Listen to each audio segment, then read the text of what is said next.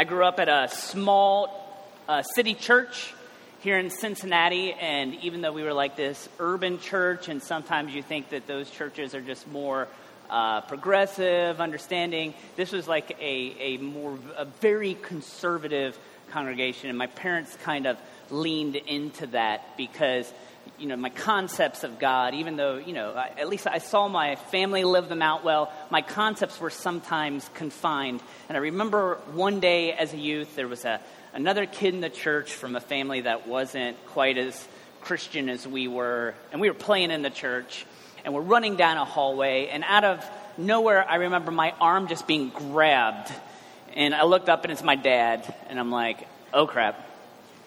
And he grabs the other kid, too, and he pulls us out to a side room, and he's holding on to me tightly, and he's, like, making eye contact with the kid. And he's like, we don't run in the church.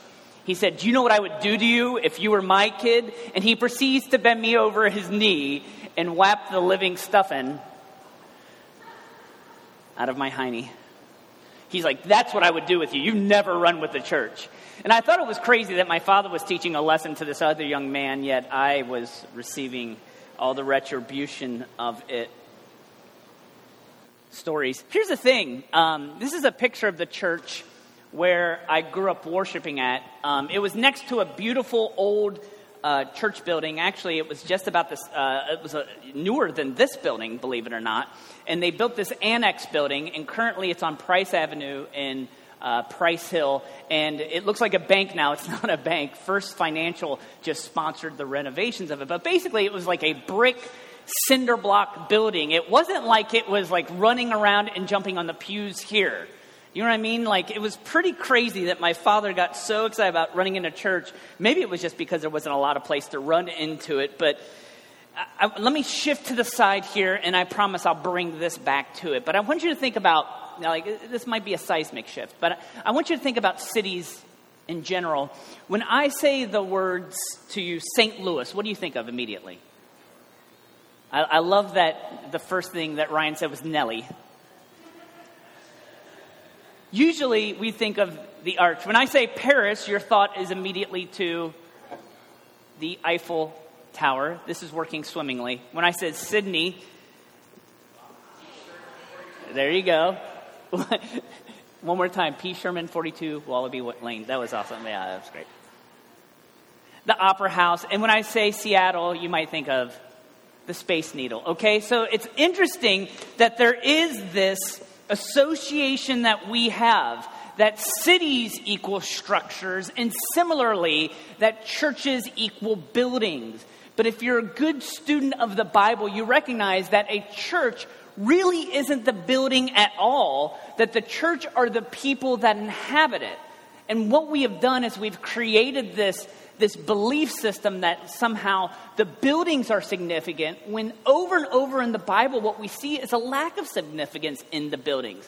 So really, if I had been smart, as my father started to lecture me and the other young man about running in the church, I would be like, well, Father, there's no way that we can do that, because the church is a collection of souls, of followers of Jesus, and unless I'm Dennis Quaid in the movie Inner Space, it's impossible for me to enter into somebody else, so therefore I have not broken any violation. How about that 1980s movie reference drop? Netflix, Inner Space, you need to watch this movie. Martin Short's in it as well.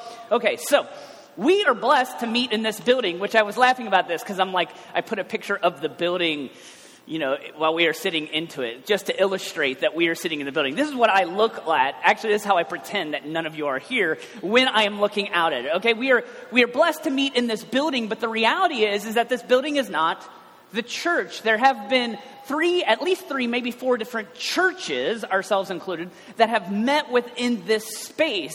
But what we recognize, and I had a meeting with the owners of the building this week, the Cincinnati Early Learning Center, as we're talking about it, we talk about it as this facility, not necessarily as this holy place, even though it's adorned with stained glass and there's a cross in the building. Really, the church is who we are inside of it. This is maybe evidenced best right in this area, down the street here. If you head down Taft toward where it turns into Calhoun, there's a beautiful old church building that you can see from the outside. And as many of us probably realize, is that building right now is currently an Urban Outfitters, right? So you can go in there and buy expensive jeans, even I believe on a Sunday. I don't know if they're closed on Sunday. Somebody's got to investigate that for me. Because what we see here is this concept that what maybe at one point was perceived as sacred space now is just a building for housing people or stuff or wares. So we have to ask ourselves, and this is going to be the question that we're going to grapple with this morning, what's so sacred about space? World religions tend to have high value for their spaces. And maybe you've seen the pictures of the Kaaba in Mecca. And what's very interesting about this is that, and I think a lot of us have seen pictures, but I believe it was a New York Times portfolio photography view. You need to see what they've done around this, because they have now erected huge, massive hotels surrounding this place so that the wealthiest Muslims in the world can come and have amazing, you can view down at this from 60, 70 stories in the air. But at the same time, that space, it's a pilgrimage site for Muslims where they believe that something incredibly sacred happened there, and therefore they venerate it. Similarly, within Hinduism, I said Hinduism because it's in India. Within Buddhism, the Bodh Gaya here is one of the most impressive statues of Buddha, and this is seen as a sacred space. And maybe you are familiar with, for Jews, one of the most sacred places in all the world is the Western Wall. And this is actually a picture that Steve took 10 years ago when we were at the Western Wall, which I was like, wait for Hasidic Jews to walk by. Snap, got it. Here's the interesting thing about this place, though, and really getting to this idea, is that understand that, and I don't know if you know this, because everybody's like, well, the Western Wall was the temple. Actually, it wasn't even the temple. It was a retaining wall that King Herod, who was from, the story of Jesus, he tried to kill all the babies. Well, he did kill babies in Bethlehem, tried to kill Jesus. Herod built this big structure upon which the temple even sat, and the only remaining thing is this wall that dates 2,000 years ago, and it's about the closest that Jews can get to this sacred space. Actually, we went up, when we were there, toward the Muslim structure, the Dome of the Rock on top, and there's a sign written in all these different languages, including Hebrew and English, that says Jews are not permitted here because the space is so holy you could die, because they believe that real estate of the Holy of Holies is so sacred that it will strike you down. Where do they get this? They get this from the Bible. And we're in the midst of our study of the books of 1st and 2nd Kings. We've called this series Game of Thrones because we're going to see how horribly crazy the monarchy is in the Old Testament, the people who were chosen to run the people of Israel. And in this book, we're going to be in chapter 6 today. But what we've missed when we're looking at the line of kings that God picked. The first one was Saul. We haven't talked about Saul because he doesn't appear in this book at all. But he was the first one, and Saul was a miserable, abject failure. He looked very kingly, but he couldn't act that way. So therefore, God rose up this guy named David. We know David's a historical figure, not just a biblical figure. There is actual archaeological proof that a man named David lived. This is one of the reasons why we trust in the scriptures, because we see that it matches up. And you have David here, who we read about in chapters 1 and some of chapter 2, who was this king that was supposed to be amazing. But again, what we saw is David was amazingly screwed up, and he was very good at it. And then last week we talked about Solomon, known for his wisdom, but we saw that Solomon, even though he was wise, could not live wisely with his life. Bunch of continual failures. The reason that we're talking about Solomon today is because the thing for which he's known most for, even throughout world history, is that he was the builder of the first temple for the people of God. I want to talk about it within these terms right here, because within the Bible we see triads, three things together. There's a power in three, right? And if you know Christian theology, we believe that God is 3 in 1. We believe that he's the Father, Son, and Holy Spirit. There's triads continually. And within the identity of who Israel was, there's an important triad that exists within the Old Testament. And one is that there is a king. There's somebody that, the people asked for a king. God delivered them a king, for better or for worse. And that is an aspect of who they are as a people. Similarly, the city of Jerusalem. Jerusalem was not just like this city started by the people of Israel. Actually, it was started by people named the Jebusites. That's why there's a J. So actually, it was called Jebus. So if you're a Simpsons fan that comes through, that's becoming even more dated. You need to find that episode 2. I'm giving you just Netflix cues right now. But the third aspect of the identity of the people of God within the Old Testament is the temple. And like we said, Solomon's the one who built it. But what was interesting, it wasn't that Solomon came up with this idea on his own. Actually, the idea for a temple came from his dad, David. David wanted to build a temple. But what we see God doing through David was, even though he allowed David to have some successes, he said, nope, you're not going to be my guy. In 1 Chronicles chapter 28, that's another book that chronicles the kings of the Old Testament. It says, David rose to his feet and said, listen to me, my fellow Israelites, my people. I had it in my heart to build a house as a place to rest for the Ark of the Covenant of the Lord. It was this box, this sacred box that they carried around, for the footstool of our God. And I made plans to build it, but God said to me, you're not to build a house for my name because you are a warrior and have shed blood. What God was saying is that, look, you are a killer, David. Like, you are a soldier. You have killed people, and therefore I don't want that blood on this building, so you're not going to be the guy. So what's interesting is that David actually helped in some ways to set Solomon up to build the temple. So what we're going to look at is how this got built. And we're going to go through chapter 6, a little 7, 8 today of 1 Kings. We're not going to go through all this. I'm not going to have somebody read. There's just a lot there. I would encourage you, go through, read this if you have some, interest in architecture. I don't know. Maybe it'll help you out. 1 Kings chapter 6, verse 1. In your blue Bibles, it's page what? Anyone? 240? Verse 1.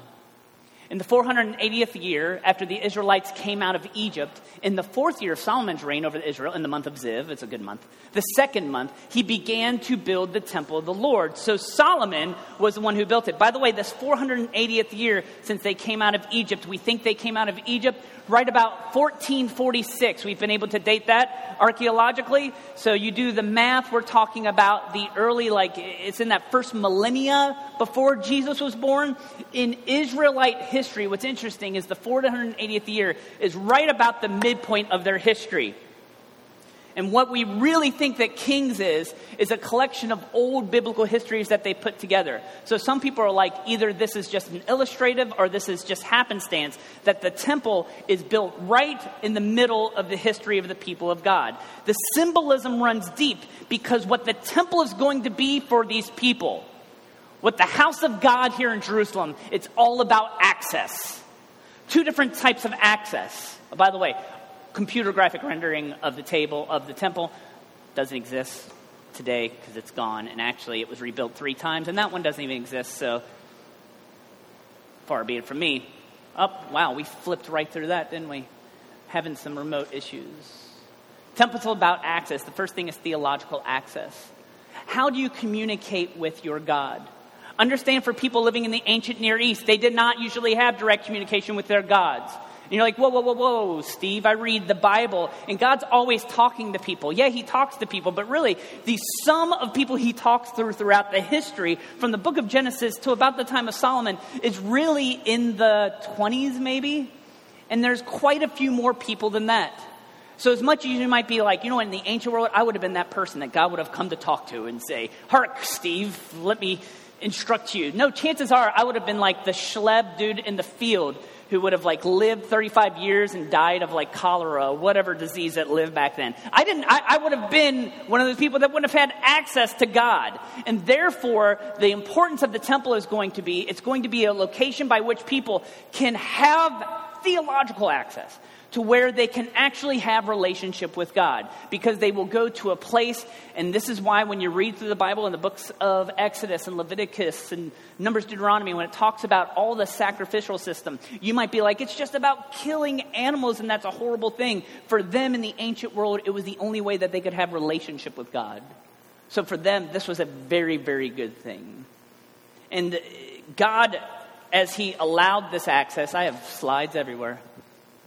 This is what I wanted to say earlier, I was cheating to it. He spoke through individuals. There was this mention of this ark, this holy box that held a bunch of sacred artifacts. You know, that it was God trying to get closer. And then before there was a pre-tent temple, it was a tabernacle. This temple is going to be the culmination of God just getting closer to his people for people who lived in the ancient world. It was going to be a good thing. And then the second thing here is the sociological. And understand that, like I just illustrated, I would have been the schlep in the field, right? I wouldn't have been able to have any relationship. But what the temple was actually doing was giving an opportunity for all people to have access to God. It was and even when we read further, even non-Jews, non-Israelites eventually would be able to have some access to God throughout this. So the temple was a very good thing for the populace at this time. And what we need to see about the temple is that in many ways, what the temple represents, it's a reflection on who God is himself. I'm going to run my triad back right here, right? 3 things that we can see through this. The first thing is that the temple represented royalty. Royalty. Something kingly.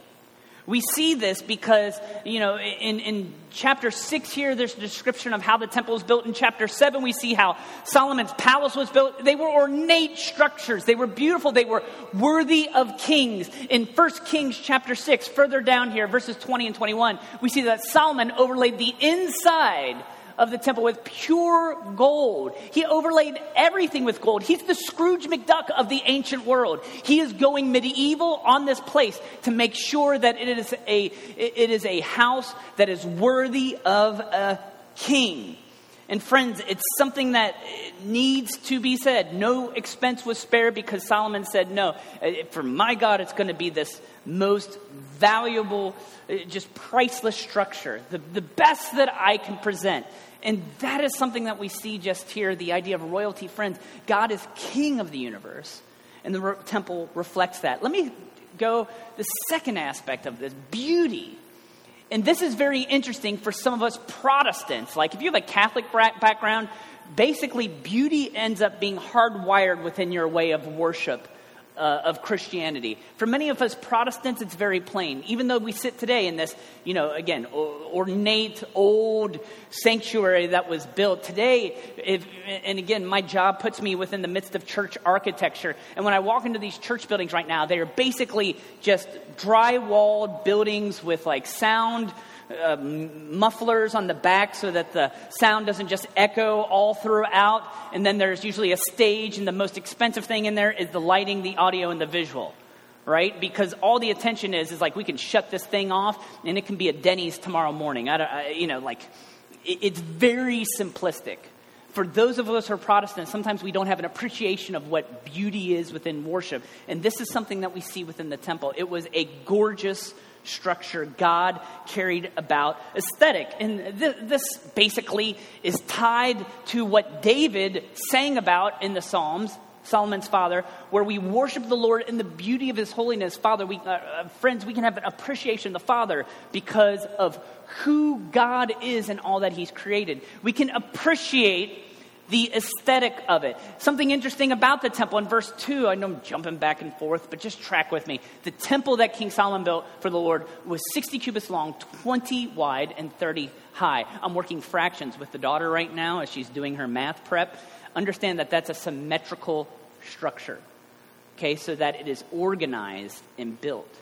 And this is something about the aesthetics of it. Is number one, we understand the beauty of God. And number two, what symmetry brings is order. I know some of you like to go to the art museum and see your Picassos. I think there's a whole... No. Is Picasso? Is that the exhibit that's coming in? No. Or is it... it's the other guy who painted. Van Gogh. I think Van Goghs are coming in. Somebody's coming in. Da Vinci. Is that who's coming in? Way off. Anybody know anything about art? No, okay. But here's the aspect of it. As much as we appreciate abstract art, understand that much of the art that got us to the modern era, and one of the reasons that abstract art becomes so popular is because we now have the means to do, it's like we have achieved the apex of symmetry. But when you go and look at art throughout the Renaissance period, there's this value in what symmetry means in the realm of beauty. And what it does is it depicts order. And this is something that the temple reflects about God, which is important. Our God is a God in order. And sometimes we have a way of looking at it from the negative perspective, right? Like I read through the Bible, there's just so much, there's like rules, regulations. You're like, man, God he's pissed all the time. It's like he hates humans. He gives us all these laws. But friends, more important that God tries to distinguish order than we lived in a world of full chaos. Like, it's funny, anarchists love, everybody loves, just freedom and rebellion until it messes with your life and your stuff, right? Like, I love it when people are just going crazy and having fun, but once you hit my house and my belongings, then I get ticked. And that's because we appreciate order. Our world, as much as we want to say some, just to use maybe the term that it evolved, friends, I even within an evolutionary aspect, even within that aspect, God implanted order into the world. It's a reflection of who he is, and that temple showed that. Last thing that I find interesting about the temple is this concept of solemnity. This is your no running in the church aspect of it, right? Which is really what my dad was trying to get to me as a lesson. But coming back to this, which is something that's very obscure. If you'll look down in verse 7 of chapter 6 right here, it's very fascinating about the temple, because if you read in chapter 5, there were these stone cutters, and some of the stones that exist in the western wall right now were massive. They were as long as this pew. And they weighed tons upon tons. And we know this in the construction of the pyramids, or whoever made Stonehenge, is that the ancients figured out great ways to make buildings. But this is the most interesting thing. We know there were thousands and thousands of people who worked in the temple. But when it got to the job site, everything changed. At the job site, completely different. My family has a construction background. You go to a job site, actually it's where I learned to curse really properly, was working construction sites growing up, okay? The thing about it is that construction sites are loud, right? They are boisterous places. And what we see in 1 Kings chapter 6, verse 7, that in the building of the temple, only blocks dressed at the quarry were used, and no hammer, chisel, or any other iron tool was heard at the temple site while it was being built. Friends, they put the construction on mute. It was silent. And that's just ridiculous for a job site. Could you imagine, because especially at job sites, the reason you learn to curse is people are always ticked at each other. You have contractors doing different things, and everybody's angry about everybody. And the next thing you know, can you imagine getting to this temple site? It was like, we have to move the block over here. It's very important that you don't crush that man to death. Sounds ridiculous, but I think this is an aspect to just understand about God. This is the thing that sometimes then we Protestants, again, forget about God. And I would say that our Catholic brothers and sisters have a better idea of the idea that his splendor is so great that we need to approach him with reverence. Right? So, when I see the kids running around the church, I don't try to go crazy about that. As long as we're not doing somersaults off pews or anything. But it's this idea that, friends, the reason that we have this respect is that God is peace. And the solemnity of who he is speaks to this. So they're building this temple, and finally they wrap it up. 1 Kings chapter 6, verse 38. In the 11th year, in the month of Bul, the 8th month, the temple was finished in all its detail according to its specifications, and Solomon had spent 7 years building it. The word finished here is very specific in the Hebrew. It was used before in the Bible. Actually, it was used in Genesis chapter 2, verse 1, that the heavens and the earth were completed or finished in all their vast array. The author of this text wanted to say, by the way, the completing of the temple, it was like what God did when he finished creating, right? Like, God works for 6 days, 7 days, he's just like, time off. And then at the end, he's like, booyah, it's done, it's perfect. And similarly, that's what the writer of 1 Kings is trying to say about the temple. It's perfect. Even to the point that it said that it took 7 years to build. And if you know anything about biblical numbers, 7 is the number of perfection biblically. So there's this aspect that all of this was done as best as could be imagined. Not just from human perspective, but from God's perspective. So we have this temple. Everything's great. You know, it's a beautiful existence, right? Not at all. It's not in a good existence at all, is it? Because actually, if you look at that Temple Mount today, since its existence, that little piece of real estate is some of the most contested real estate in all of the earth, even still today. There's a problem with sacred space. And there's a scholar who is an Old Testament scholar. His name's Walter Brueggemann, and he is a prolific writer. And he just happened to move to Cincinnati. So I'll see Walter Brueggemann around town here and there. I've heard him lecture before. The guy's brilliant. He understands everything within the Old Testament. We should really stalk him because I am a fanboy. Like there's one time Kelly and I saw him out at a show. I was like, there's Brueggemann. I really need to go talk to him. It's like it's date night. We don't go up and talk to biblical scholars on date night. Rules, solemnity. Okay. This is something that Brueggemann writes about this. Religious passion, when institutionally expressed, is essential for community, but is at the same time deeply open to distortion. I'll try it one more time because this is where we feel smarter for having gone to church today. Religious passion, when institutionally expressed, is essential for a community, but is at the same time deeply open to distortion. I meet people all the time when they find out I'm an ordained minister say, well, I hate organized religion. And the reason that they hate organized religion is because they've seen the distorted aspects of it where it's gone awry, and therefore they want to toss the baby out with the bathwater.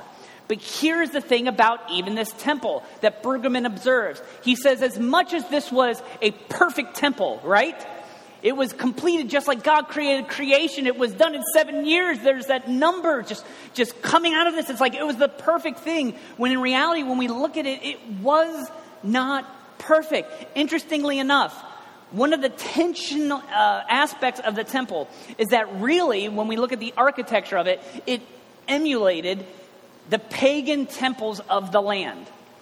And we know this architecturally because we have the blueprints, right? We don't have the temple. But as they've started to excavate other temples that were made by pagans in the time, they're like, you know what? These dimensions look kind of familiar. Oh, yeah, it's the same ones from 1 Kings chapters 6, 7, and 8.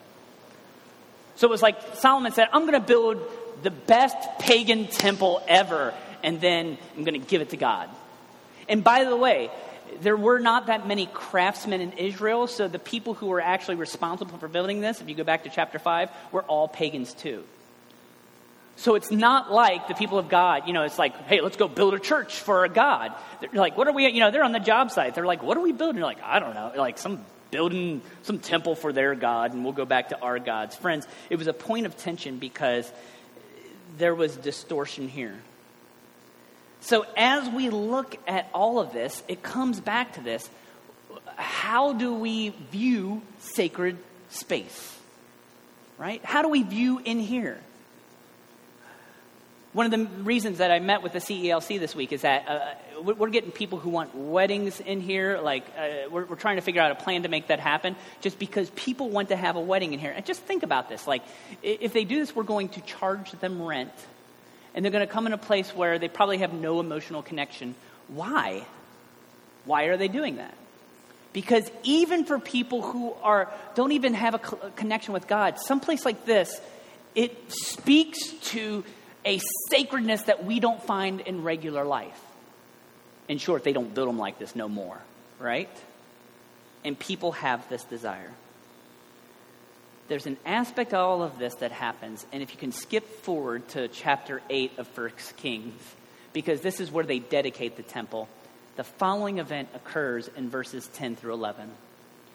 When the priests withdrew from the holy place, the cloud filled the temple of the Lord, and the priests could not perform their service because of the cloud, for the glory of the Lord filled his temple. So despite it was perfect, even though it really wasn't perfect because it was built by pagans in a pagan way, God basically came in and he looked at the digs. He's like, I can work with this. And he shows up in a cloud, smoke. We're going to assume that because there must have been something of significance right here. Because if you've been in any sort of religious worship, sometimes some sort of incense or cloud is cloud. Some sort of smoke is used so that the difference between the cloud and the smoke is something here of significance. And I think the significance is that God came in, he says, it doesn't matter because anything that you create, you humans, is not going to measure up to what I've made, right? He's like, oh, that's a pretty impressive temple that you have here. Look at Everest. It does not correlate. And the lesson for us, I think, is this. Structures aren't holy. They only become sacred when God inhabits them. Structures aren't holy. They only become sacred when God inhabits them. When we first started this church 10 years ago, we had this building issue. We met just down the street at a little church off to the left. It was different than this building, but it was just as gorgeous. Stained glass windows were newer, and they were immaculate. By the way, on my Flickr, I've got a Flickr site where I took a picture of all the stained glass, and you can just see. It was a beautiful, beautiful building. And we got into a bidding war, which wasn't really a bidding war, with the church that was closing down because we put in like a very just lowball offer, and they chose the offer that was 7 times what we ended up paying for it. Did it die on me? It's searching. I'm searching. And the guy who bought it, actually, you can go down the street, you can check it out. He's actually making it into, he and one companion live in that building. Like it's now a mansion, just down here on the left, right? And there was this aspect that I really struggle with because I'm like, oh, it's really great that a church is now becoming somebody's house.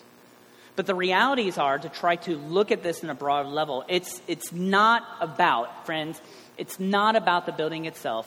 It's about what God does with it. Do me a favor. There's a text in the New Testament, 1 Corinthians chapter 6. If somebody can blue Bible that for me as well and find a page number. 1 Corinthians chapter 6. You can let it go. 809. Verses 19 and 20. Because the continuation of this thought is, then if sacred space only happens when God inhabits it, then what do we do? Like, we didn't have a good dedication service right here where we got all the people together and we said prayers over everything and all this stuff. We basically just got to work and cleaned up the mess, right? Like, where does it end? 1 Corinthians chapter 6, 19 and 20. What we see is that through Jesus, the concept of sacred space has changed. Do you not know that your bodies are temples of the Holy Spirit, who is in you, whom you've received from God? You are not your own. You were bought at a price. Therefore, honor God with your bodies. So it's this weird cosmic transition, right? When Jesus died and was the perfect temple sacrifice, and by the way, he died within the shadow of the temple in Jerusalem, right? He was right there. He was buried on the other side of the shadow of the temple in Jerusalem. He was right there when it happened. When he lived life perfectly, he became the perfect sacrifice for our sin. And in his death and in resurrection, everything changed. And one of the things that changed about this, the idea of sacred space was completely transformed. Because for the longest time in the ancient world, this was a very, very new concept. So whenever we read this stuff, if you're very fluent in churchese, if you've been in Christian, settings your whole life, you're like, oh, okay, I get it. The Holy Spirit lives with me. It lives within me, right? Like, that's what God does. It's God, the Holy Spirit. That's the other triad, right? Holy Spirit lives in me. That's great. Do you recognize, though, the position for the ancients who are thinking about that. For the longest time, they saw God dwelling in structures. We build a building, God moves in, that's how things work. What Paul says is, no. Now in this new world where Jesus was the fulfillment of temple worship, now he lives inside of you, right? So my body serves as a temple. That cloud filling up should be more than cigarette smoke, or if you smoke pot, don't. But, that smoke that is in you is not the same smoke. It's not that concept of the Spirit. It is the idea that the Spirit of God lives inside of you. So that as I move and act, I am a miniature temple. Really shoddy construction with too much Diet Coke. However, I'm the temple of the living God. And that changes the concept of sacred space, doesn't it? Because instead of viewing it with buildings, where's the sacred space? The sacred space is here. And you're like, wait, Steve, because this is what I'm really good at preaching. Because last week, I even talked about this, right? What was the lesson of Solomon? Solomon was the wisest man in the world. He knew the ways of the Lord, yet he always did the opposite. He sucked. And I said this about you, and I said this about me. I was like, we suck, right? We are not good at this. So you're like, so how does God do that? How does holy God just say, okay, I'm going to deal with Steve even though he is the worst person in the world? How am I going to live in that? Because that's the secret of what God does, right? He moves into a place, he sets up shop, and he changes it. And this idea that we are the temple now, we are the sacred space, is that God says, I will move into whatever space and I will make that place holy. That's the beauty of our faith, friends. That even in our imperfections, even in our flaws, even when we don't measure up, when we follow Jesus, we're sacred space. We're sacred space. And that should transform our concept of that, right? So this is the thing. Anywhere you go is worship. Any interaction you have is worship. I'm glad that you came here this morning. This is what we do as the people. We gather together. But recognize when we say amen after the last thing and send you out there, it's not like that spiritual experience ends. It goes with you to lunch. It goes with you to work. It goes to you within your relations with your colleagues and with your family. Everywhere you go, it's church time, right? Because the Spirit lives inside of you. Everything becomes worship. And that's what we need to take with us, is that that's what Jesus did for us. And that's why as we conclude our worship together, it comes to this time of communion. It comes to this time where we, in a experiential way, try to remember this moment that transformed everything. We remember the cross as we consume. It's something that bodies of believers have been doing for 2,000 years, and we do it even now today. So I'm going to say a prayer. And then we're going to pass around these trays. If you're a follower of Jesus, we invite you to take a piece of bread and a cup, eat and drink, and use this moment to remember the cross, which made everything holy, which made us holy, even though we're not. Let me pray. Heavenly Father, boy, I was excited to preach about the temple today because that's a relevant topic. But I was... not just because I'm a nerd, because I love the idea, Father, that we can see where worship of you continued to release it. And you brought it into order and symmetry, and now you brought it to our very lives. Thank you, Lord, for loving us. Thank you for dwelling in sacred spaces in the past, and thank you for dwelling inside of us. Help us not to just not to take that for granted in our lives. And we realize that happened because of the cross.